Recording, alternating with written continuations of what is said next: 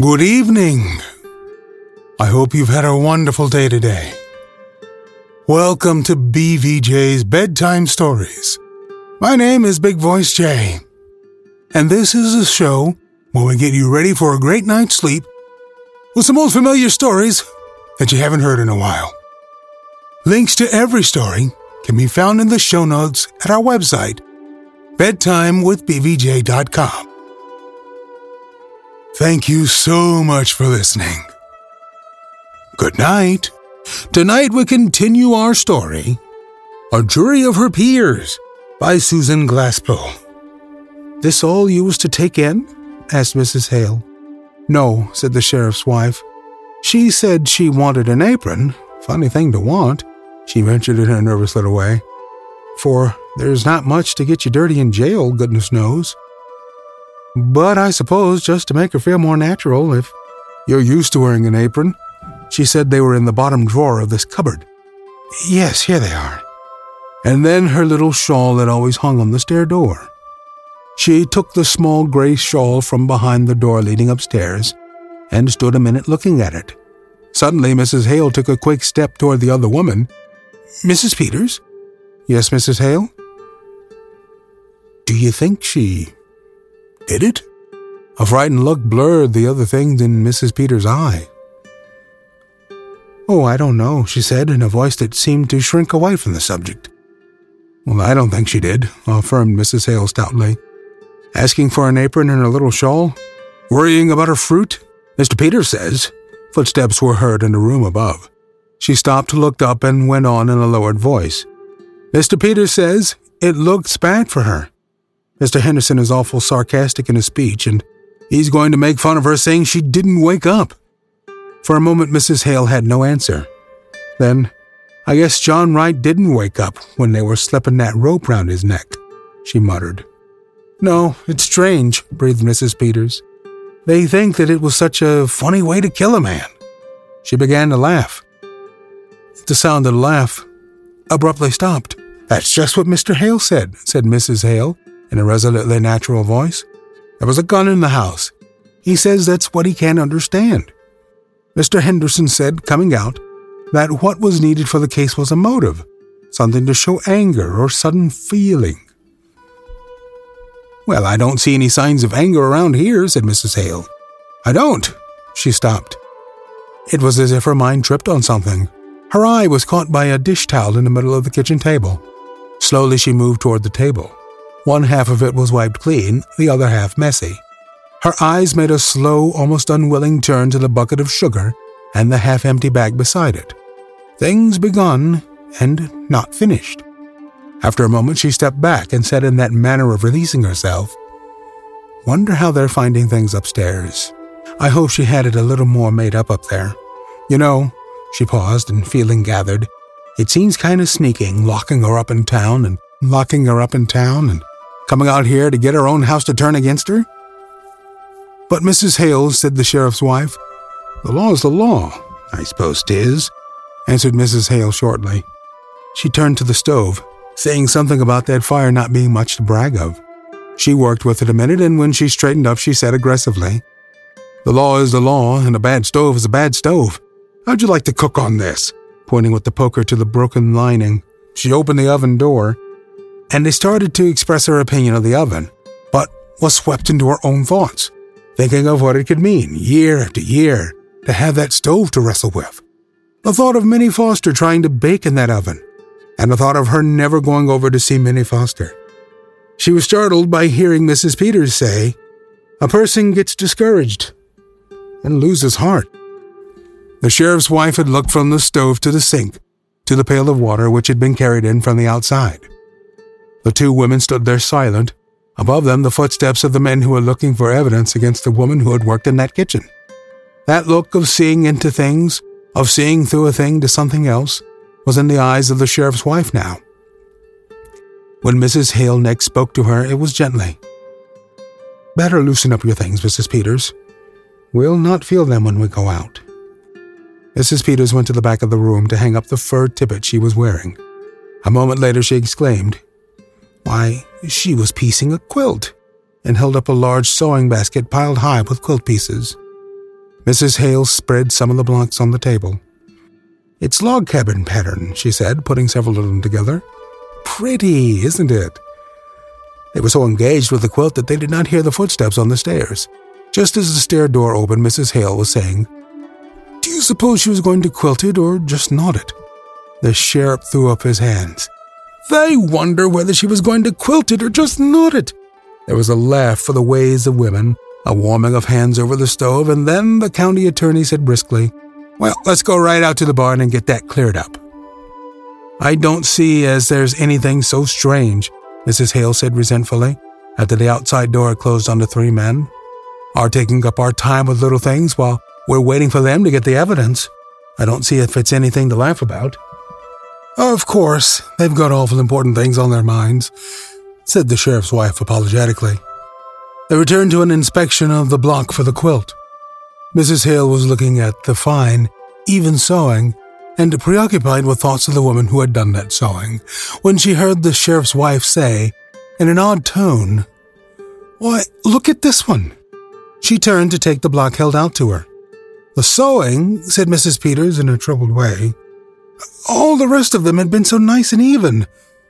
But this one, why, it looks as if she didn't know what she was about." Their eyes met.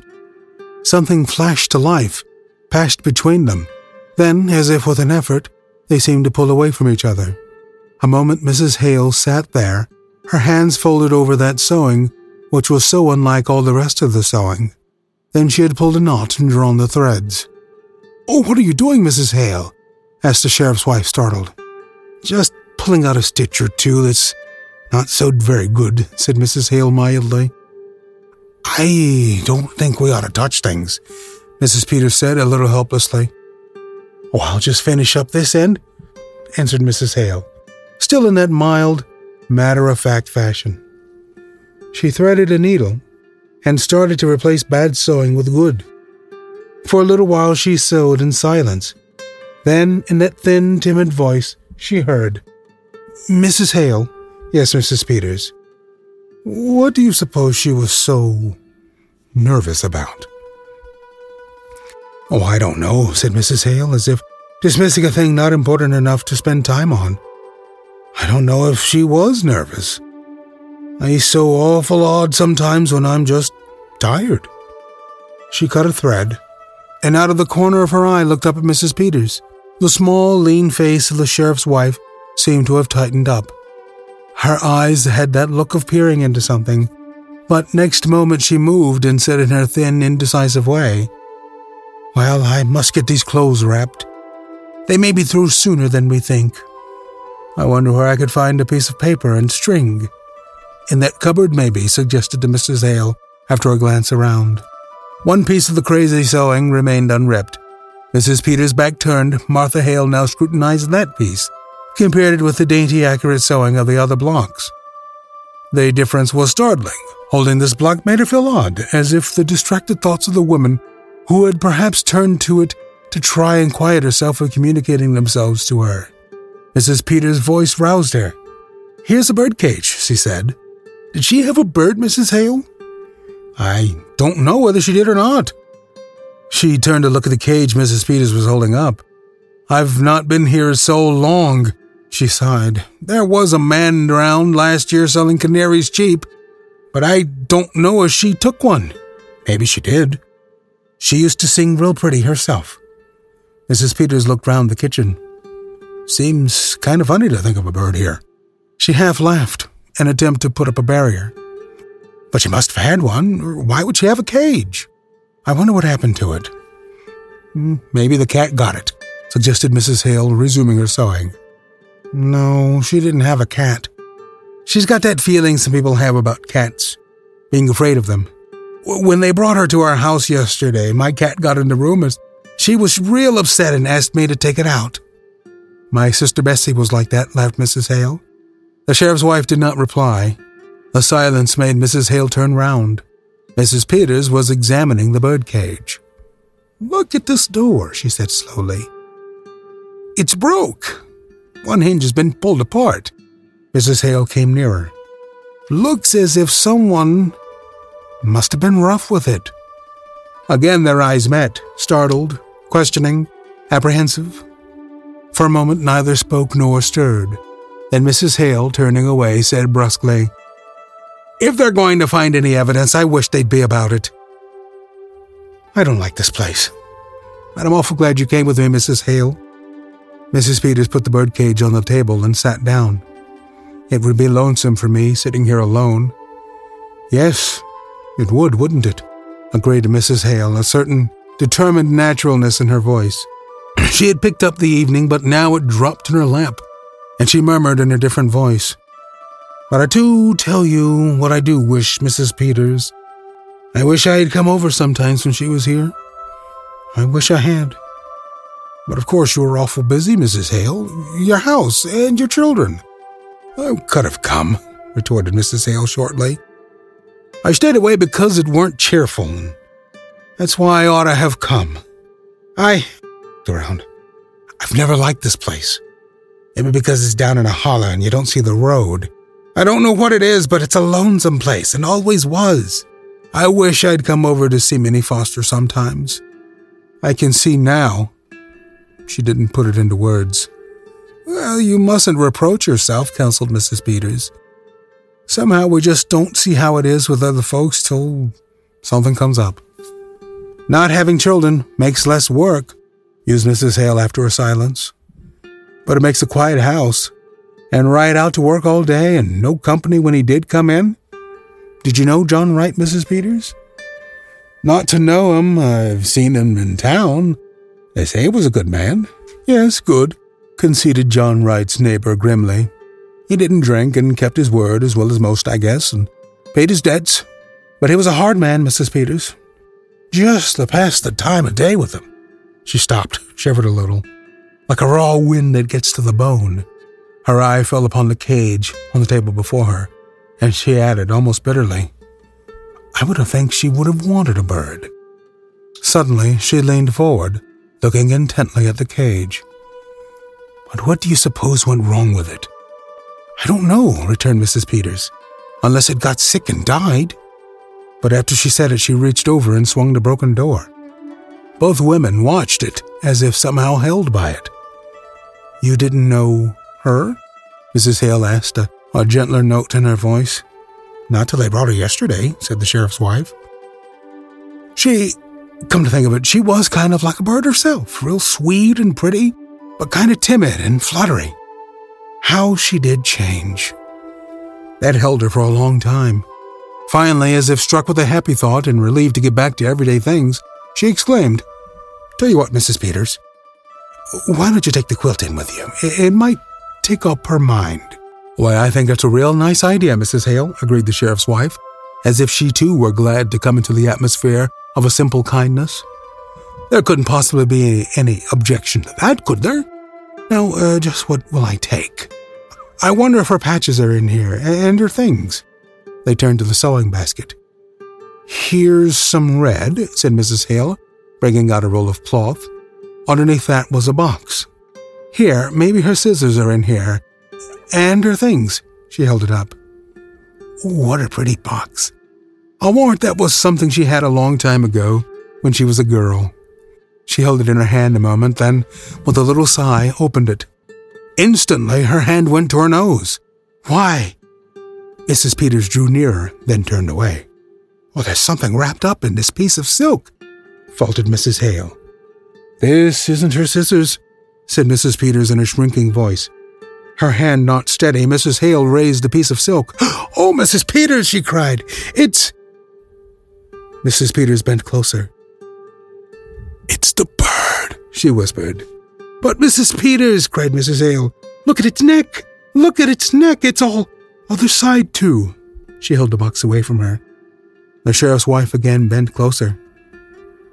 "Somebody wrung its neck," said she, in a voice that was slow and deep. And then again the eyes of the two women met, this time clung together in a look of dawning comprehension, of growing horror. Mrs. Peters looked from the dead bird to the broken door of the cage. Again their eyes met. And just then there was a sound at the outside door. Mrs. Hale slipped the box under the quilt pieces in the basket and sank into the chair before it. Mrs. Peters stood holding to the table. The county attorney and the sheriff came in from outside. "Well, ladies," said the county attorney, as one turning from serious things to little pleasantries, "have you decided whether she was going to quilt it or not it?" "We think," began the sheriff's wife in a flurried voice, "that she was going to knot it." He was too preoccupied to notice the change that came in her voice on that last. "Well, that's very interesting, I'm sure," he said tolerantly. He caught sight of the birdcage. "Has the bird flown?" "We think the cat got it," said Mrs. Hale in a voice curiously even. He was walking up and down as if thinking something out. "Is there a cat?" he asked absently. Mrs. Hale shot up a look at the sheriff's wife. "Well, not now," said Mrs. Peters. "They're superstitious, you know. They leave." She sank into her chair. The county attorney did not heed her. "No sign at all of anyone having come in from the outside," he said to Peters, in the manner of continuing an interrupted conversation. "Their own rope. Now let's go upstairs again and go over it piece by piece. It would have to have been someone who knew just the stair door closed behind them and the voices were lost. The two women sat motionless, not looking at each other, but as if peering into something and at the same time holding back. When they spoke now, it was as if they were afraid of what they were saying, but as if they could not help saying it. "She liked the bird," said Martha Hale, low and slowly. "She was going to bury it in that pretty box." "When I was a girl," said Mrs. Peters under her breath, "my kitten, there was a boy took a hatchet, and before my eyes, before I could get there, she covered her face an instant. If they hadn't helped me back, I would have—" She caught herself, looked upstairs where footsteps were heard, and finished weakly. "Hurt him." Then they sat without speaking or moving. "I wonder how it would seem," Mrs. Hale at last began, as if feeling her way over strange ground, "never to have had any children around." Her eyes made a slow sweep of the kitchen, as if seeing what that kitchen had been through all the years. "No, Wright wouldn't like the bird," she said after that. "A thing that sang. She used to sing. He killed that too." Her voice tightened. Mrs. Peters moved uneasily. "Of course, we don't know who killed the bird." "I knew John Wright," was Mrs. Hale's answer. "It was an awful thing that was done in this house last night, Mrs. Hale," said the sheriff's wife. "Killing a man while he slept, slipping a thing round his neck to choke the life out of him." Mrs. Hale's hand went out to the birdcage. "We don't know who killed him," whispered Mrs. Peters wildly. "We don't know." Mrs. Hale had not moved. "If there had been years and years of nothing, then a bird to sing to you, it'd be awful still, after the bird was still." It was as if something within her, not herself, had spoken, and had found in Mrs. Peters something she did not know as herself. "I know what stillness is," she said in a monotonous voice. "When we homesteaded in Dakota, and my first baby died after he was 2 years old, and me was no other than—" Mrs. Hale stirred. "How soon do you suppose they'll be through looking for the evidence?" "I know what stillness is," repeated Mrs. Peters in just that same way. Then she too pulled back. "The law's got to punish crime, Mrs. Hale," she said in her tight little way. "I wish you'd seen Minnie Foster," was the answer, "when she wore a white dress with blue ribbons and stood up there in the choir and sang. The picture of that girl, the fact that she had lived neighbor to that girl for 20 years and let her die for lack of life, was suddenly more than she could bear. "Oh, I wish I'd come over here once in a while," she cried. "That was a crime. Who's going to punish that?" "We mustn't take on," said Mrs. Peters, with a frightened look down the stairs. "I might have known she needed help. I tell you, it's odd, Mrs. Peters. We live close together and we live far apart. We all go through the same things. It's all just a different kind. If it weren't, why do you and I understand? Why do we know what we know this minute?" She dashed her hand across her eyes. Then, seeing the jar of fruit on the table, she reached for it and choked out. "If I was you, I wouldn't tell her the fruit was gone. Tell her it ain't. Tell her it's all right, all of it. Here, take this to prove it to her. She may never know whether it was broke or not." She turned away. Mrs. Peters reached out for the bottle of fruit, as if she were glad to take it, as if touching a familiar thing, having something to do, could keep her from something else. She got up, looked about for something to wrap the fruit in, took a petticoat from the pile of clothes she had brought from the front room, and nervously started winding that round the bottle. "My," she began in a high, false voice, "it's a good thing the men couldn't hear us, getting all stirred up over a little thing like a dead canary." She hurried over that. As if that could have anything to do with, "My, wouldn't they laugh?" Footsteps were heard on the stairs. "Maybe they would," muttered Mrs. Hale. "Maybe they wouldn't." "No, Peters," said the county attorney incisively. "It's all perfectly clear, except the reason for doing it. But you know juries when it comes to women. If there was some definite thing, something to show, something to make a story about, a thing that would connect up with this clumsy way of doing it." In a covert way, Mrs. Hale looked at Mrs. Peters. Mrs. Peters was looking at her. Quickly, they looked away from each other. The outer door opened and Mr. Hale came in. "I've got the team round now," he said. "Pretty cold out there." "I'm going to stay here a while by myself," the county attorney suddenly announced. "You can send Frank out for me, can't you?" he asked the sheriff. "I want to go over everything. I'm not satisfied we can't do better."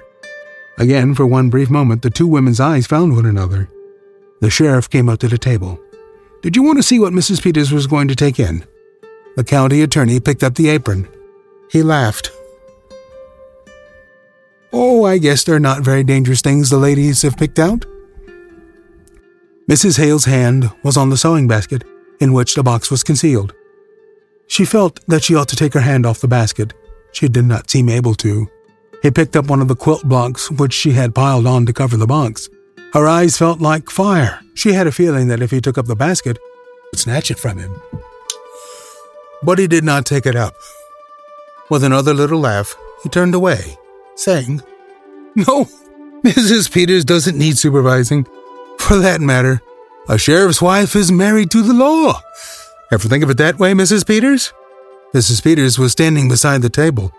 Mrs. Hale shot a look up at her, but she could not see her face. Mrs. Peters had turned away. When she spoke, her voice was muffled. "Not just that way," she said. "Married to the law," chuckled Mrs. Peters' husband. He moved toward the door into the front room and said to the county attorney, "I just want you to come in here a minute, George. We ought to take a look at these windows." "Oh, windows," said the county attorney scoffingly. "We'll be right out, Mr. Hale," said the sheriff to the farmer, who was still waiting by the door. Hale went to look after the horses. The sheriff followed the county attorney into the other room. Again, for one final moment, the two women were alone in that kitchen. Martha Hale sprang up, her hands tight together, looking at that other woman with whom it rested. At first she could not see her eyes, for the sheriff's wife had not turned back since she turned away at that suggestion of being married to the law. But now Mrs. Hale made her turn back. Her eyes made her turn back. Slowly, unwillingly, Mrs. Peters turned her head until her eyes met the eyes of the other woman. There was a moment when they held each other in a steady, burning look in which there was no evasion or flinching. Then Martha Hale's eyes pointed the way to the basket in which was hidden the thing that would make certain the conviction of the other woman. That woman that was not there, and yet who had been there with them all through that hour. For a moment Mrs. Peters did not move. And then she did it. With a rush forward, she threw back the quilt pieces, got the box, tried to put it in her handbag. It was too big. Desperately she opened it, started to take the bird out, but there she broke. She could not touch the bird. She stood there helpless, foolish. There was the sound of a knob turning on the inner door. Martha Hale snatched the box from the sheriff's wife and got it in the pocket of her big coat, just as the sheriff and the county attorney came back into the kitchen. "Well, Henry," said the county attorney facetiously, "at least we found out that she was not going to quilt it." "She was going to, what is it you call it, ladies?" Mrs. Hale's hand was against the pocket of her coat. "We call it knot it, Mr. Henderson." "I do believe these ladies think that woman did it. And, quietly, I think you know that she did it too. Some days you need a bit of an escape. Boy, we took the long way around for this story, didn't we? If you find yourself in a crazy relationship, get out of there. Find someone new on Match.com. And a BVJ and a promo code, and it will do absolutely nothing because this is not a sponsored read. I would, however, like to remind you that I am always looking for new stories to read. You can email me, bigvoicej@gmail.com. Don't forget to leave us a review on iTunes. iTunes likes reviews and helps to spread the word about this little show. Thank you so much for listening. Good night. Diamond Club hopes you have enjoyed this program.